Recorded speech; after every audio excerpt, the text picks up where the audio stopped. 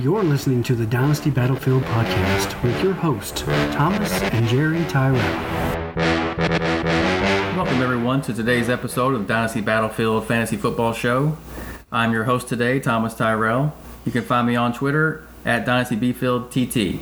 I'm also joined today by my co-host, my Dynasty cohort and Dynasty nemesis, Jerry Tyrell. Jerry, how are you doing today? I'm doing well, thank you. And you can also find me on Twitter at DynastyBfieldJT. So come find me. Awesome, Jerry. Also, I'd like to mention here our website, dynastybattlefield.com. You can reach us there. Where we will be posting these battles. Also, we are offering a commissioning service. We currently have a 12-team Superflex League that we're looking to fill, so get on over there and join us in that league. We're already members of that league, so you will be going up battling against us. And with that, I'd like to go ahead and just introduce today's battle, and we'll go ahead and get started. So that being said, let's start with Kenny Golladay and Amari Cooper. Jerry, if you'd like, I'll let you go ahead and kick us off in this battle. Yep, both of these guys are similar in ADP, which is kind of what we're focused on here whenever we do our battles. We look at players within a similar position that are in similar ADP range, so that way we dive into the numbers, look at the team surrounding these players to see which one would be better fitted for your dynasty squad. So with that, I'll get started and go over just some quick highlights of some numbers, and I'll give you my initial impressions. So between Golladay and Cooper, they're obviously they're both number one wide receivers on their respective teams, both very talented, both with similar body types, X receivers. Yeah,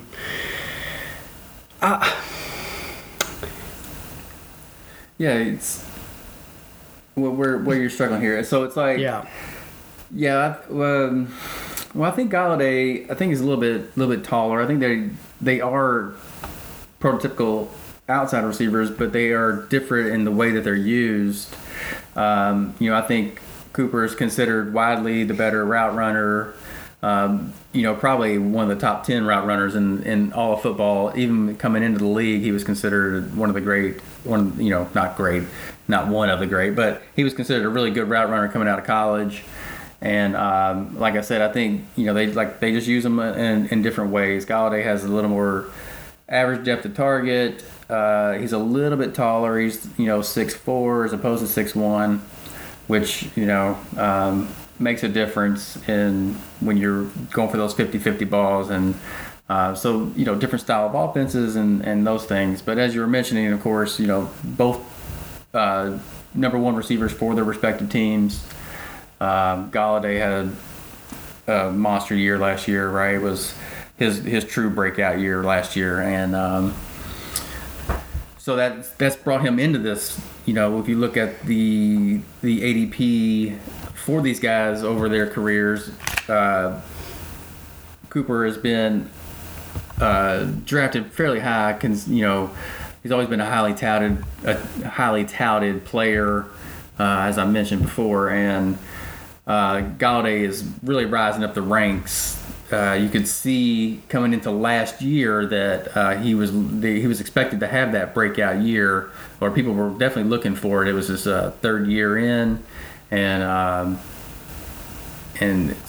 not surprisingly, he did have that breakout. Surprisingly, though, it was not with Matthew Stafford. He did have some challenges last year at the quarterback position, but his talent did show out. So. One interesting fact about these two, even though Amari was drafted in 2015, 2 years ahead of Golladay, Golladay is actually older than Amari Cooper. So that's something that I was surprised to see, which tells you a lot about Amari Cooper and why he was thought of so highly because of that early breakout age. He's coming into the NFL at such an early age. Being highly touted, and I think that has buoyed his ADP because of his youth and his decent first couple years in Oakland before it he lost some steam there before being moved to the Cowboys. So. Yeah, I agree. He was lost for quite a few years because he had such high expectations coming out of college. Landed with the Raiders, and the Raiders just couldn't do anything with him. He never bore any fruit from his draft stock of fourth overall in the 2015 draft. It just never come to fruition. So when Oakland at the time had the opportunity to move him, they moved him, and Dallas jumped right on top of that. So that goes to say a lot with the organization that drafted him. I think that they were just in quite a bit of turmoil themselves during those years that they drafted Cooper, because once he got to Dallas, he started producing right away. You started to see those flashes of the player that he was drafted to be. But he's never gotten a good return on ADP. Well, I'll push back on that. I think please. His second year in the league, he had a very nice year, and I believe he finished as a back end wide receiver 1 that year, front end wide receiver 2, depending on your scoring system.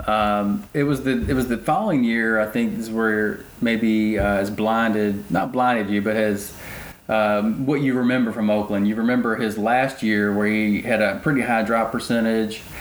He was injured, so he didn't play a full season. He only played in 14 games, only started 12 of those games. He had less than 700 yards. It was a huge disappointment, and I think coming into the 2018 season, he kind of got off to the same start in Oakland, and I think that's what Oakland was like, okay, we got to let go of this guy. He had those first two. His rookie year was okay. His second year was really good, and then he started regressing in the minds of the Oakland brass, I guess. And they had, John Gruden had just came in that year, so he's looking to acquire picks and acquire more talent. And he's seen this guy who's not living up to his potential at the time, and so thought they'd be better off moving him to Dallas, and which I think was a huge boon for Cooper because of that Dallas offense, the line, the way that they are constructed. He came in and was immediately the number one guy gave great target for Prescott to be throwing the ball to. Like I said, he's one of the better route runners. He seems to always be open.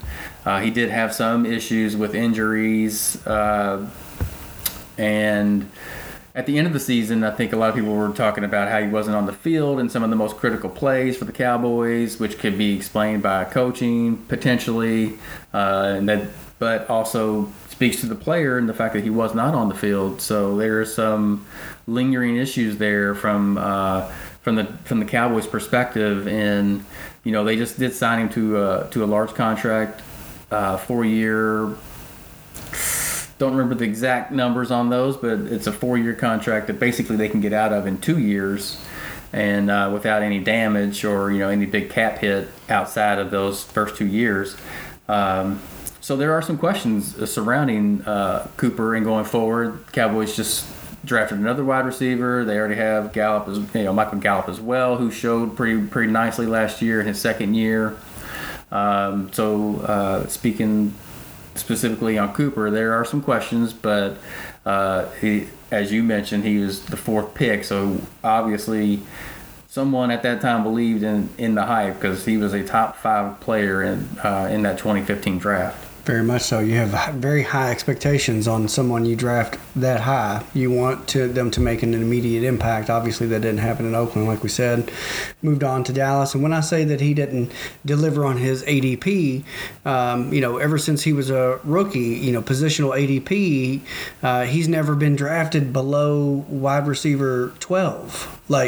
So when I say there's not a good return on ADP, that's pretty lofty. Coming in your rookie season, being drafted as the 12th overall wide receiver, and peaked as high as the 5th wide receiver drafted in 2017. He's fallen down quite a bit from there, but he's still within the top 10. I just don't see a whole lot of return. Well, I agree. I agree that he's probably been overdrafted just based on that number 4 overall pick. His stock coming into the league, into the Dynasty community was sky high, and it's kind of stayed there, buoyed by the fact that some of the things that we've already mentioned, his youth, he has had some productive seasons. Those first 2 years in Oakland were 1,000-yard receiver seasons, if not efficient. They're still there. Mm-hmm. So I think that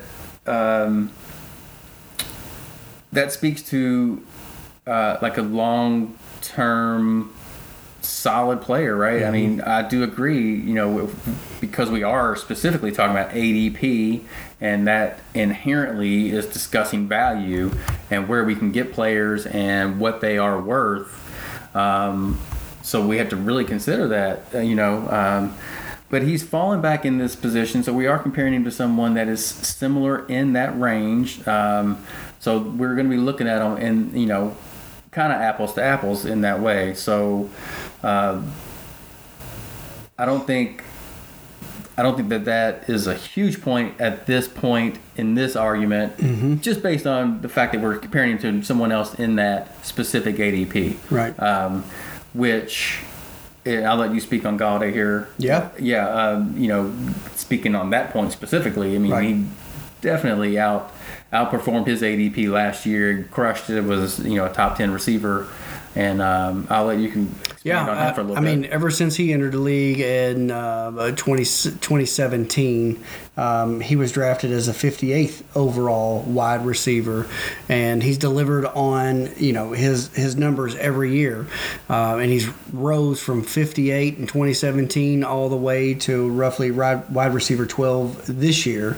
He was drafted as wide receiver 15 last year, and to your point, when you said that he's done more with less, Golladay has. He had 3 different quarterbacks last year with the injury to Stafford and them trying to find their replacement.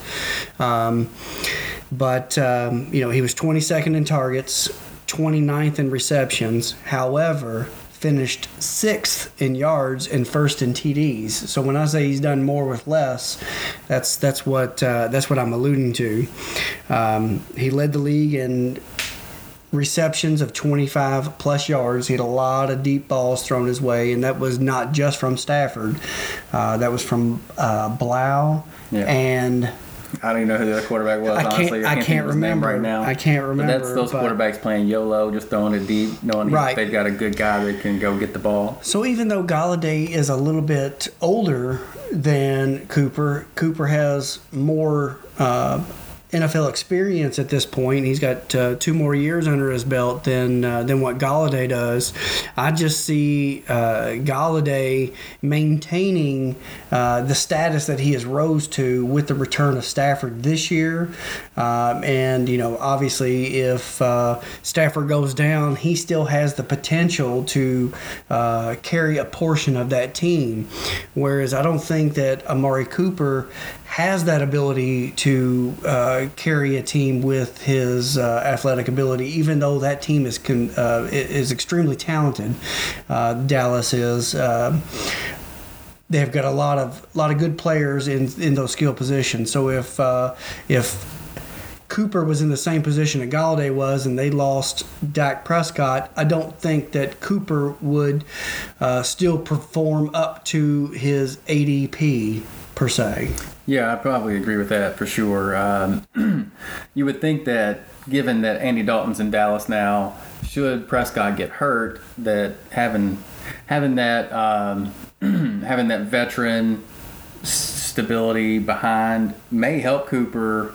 But I agree with you as far as he's definitely not someone that I think that they're going to that they would lean on the way that the Lions basically have to lean on Golladay, right? I mean, he doesn't have the other options to go with him.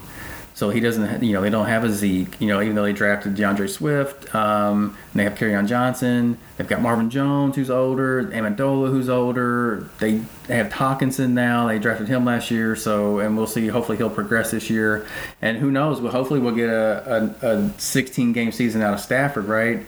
That was huge when you're talking about those numbers, because even when you look at the split, I mean, his numbers were just as good. They're just not as efficient without Stafford. They were still throwing in the ball deep. I believe he was top 5 in ADOT, which is average distance of target, around 16 yards for that. Also, yards per reception, he was also top 5, maybe even number 1. He was 18 yards a catch, 10 yards a target. Those are some great numbers. And compared to Cooper, the numbers, when you look at like what a lot of normal fans or people who aren't diving deep, the numbers are going to look very similar, right? They're basically within 3 targets of each other.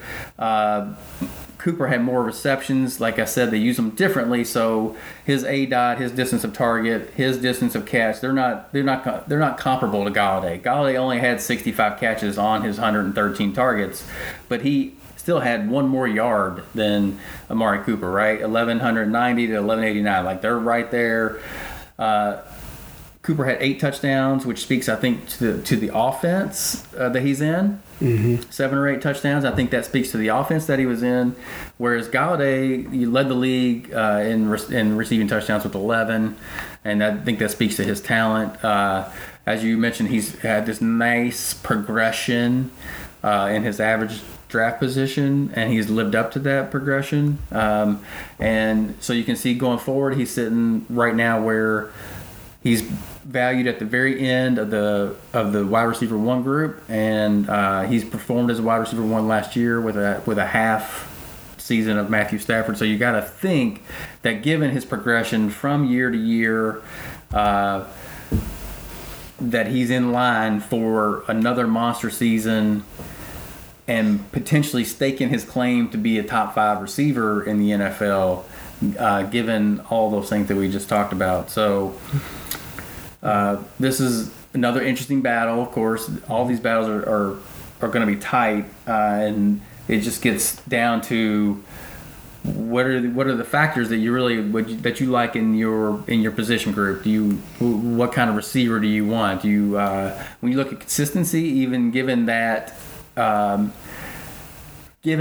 3 quarterback season he had, talking about Golladay, he still managed to be fairly consistent, considering that some games the targets weren't there, the production was. So he was very efficient on those targets, considering what he had to work with. Right. The deep ball really helped him out. Like I said, he led the league in receptions of 25 plus yards. And if you go back and look at some of his touchdowns, they were 40, 50.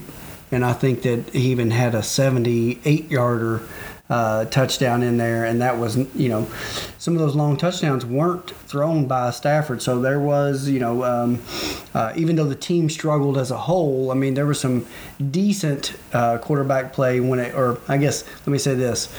There was some decent chemistry between the quarterback and Golladay. I wouldn't say the rest of the team because they didn't do too well, but there was some good chemistry there, and I think that lends a lot to the reliability of Golladay, knowing that he can get open. He's going to get some separation to where that the backup quarterbacks can come in and trust him to throw the ball up to him. Yes, absolutely, yes. Absolutely, yeah. And you can see that what you just said in target share, target percentage. He had 30% target percentage for the team compared to Cooper specifically, who only had a 17% target share. So I think that speaks to just the amount of options that the offenses have, and given that volume that we saw early on from Stafford, if we were extrapolating that. They're going to be looking at a high volume passing offense, and Golladay is going to reap the benefits big time of that offense this year, as long as Stafford can stay healthy. So I'm really looking forward to that one. So I'll definitely take Golladay this year, and if I'm on the clock, startup draft, these two guys are presented in front of me, and I'm looking to take a wide receiver. I'm going to take Golladay here moving forward over Cooper. Yeah, I think I'm going to agree with you on that. I'm a Cowboys fan, of course, and I love having Cooper on the Cowboys. It was an easy trade. I know the Cowboys kind of got crushed early on for sending a first to Oakland for Cooper, but I think he kind of changed the dynamic of that offense just by bringing him in. I think it was huge for that team, and I think they prospered because of it. And I'm a huge fan of Cooper. But when I'm on the clock and I'm looking at my Dynasty squad, I think going back to some of the things that you mentioned, I feel like I've just been disappointed with Cooper because of the hype, because of those expectations, and you just want him to be the number one receiver. Like, he's got the talent, he can do it, but at the same time, we have to pay the price. When you're paying such a high price, you want that high return, and not getting the return is kind of, leaves a sour taste in your mouth. So for this battle, not just for this year, I think going forward, you have to consider, even though Golladay is, slightly older, they're still just hitting their prime. And so not just, beyond 2021, I'm looking forward to Golladay and seeing how high that career arc that he's on, seeing how high that he can get. So I'm going to agree with you on this battle, and I'm going to take Kenny Golladay. Yeah, absolutely. I think that Golladay should be probably the clear cut winner here. Yeah, definitely, absolutely. Yeah. All right, so let's go ahead and we'll just finish this battle up. I think we've deciphered that as much as we can. Right. So with that, we'll go ahead and close the show, and we'd like to thank you for listening to today's episode. And thank you for listening to today's episode. And you can always send us your battle. We're always looking for new battles, things that you want to hear about. So you can always contact us on Twitter our main handle is at Dynasty Bfield. You can tweet me, Thomas, at Dynasty Bfield TT. You can also tweet me at Dynasty Bfield JT. Like I said, you can also find our website at dynastybattlefield.com. We are running a commissioning service that we are currently filling a 12-team Superflex league, $50 entry fee. Come and check it out. We are actually in the league itself, so come and give us a challenge. Absolutely, Jerry. All right. So with that, we'll go ahead and close the show, and we will see you on the next episode of Dynasty Battlefield. Thank you.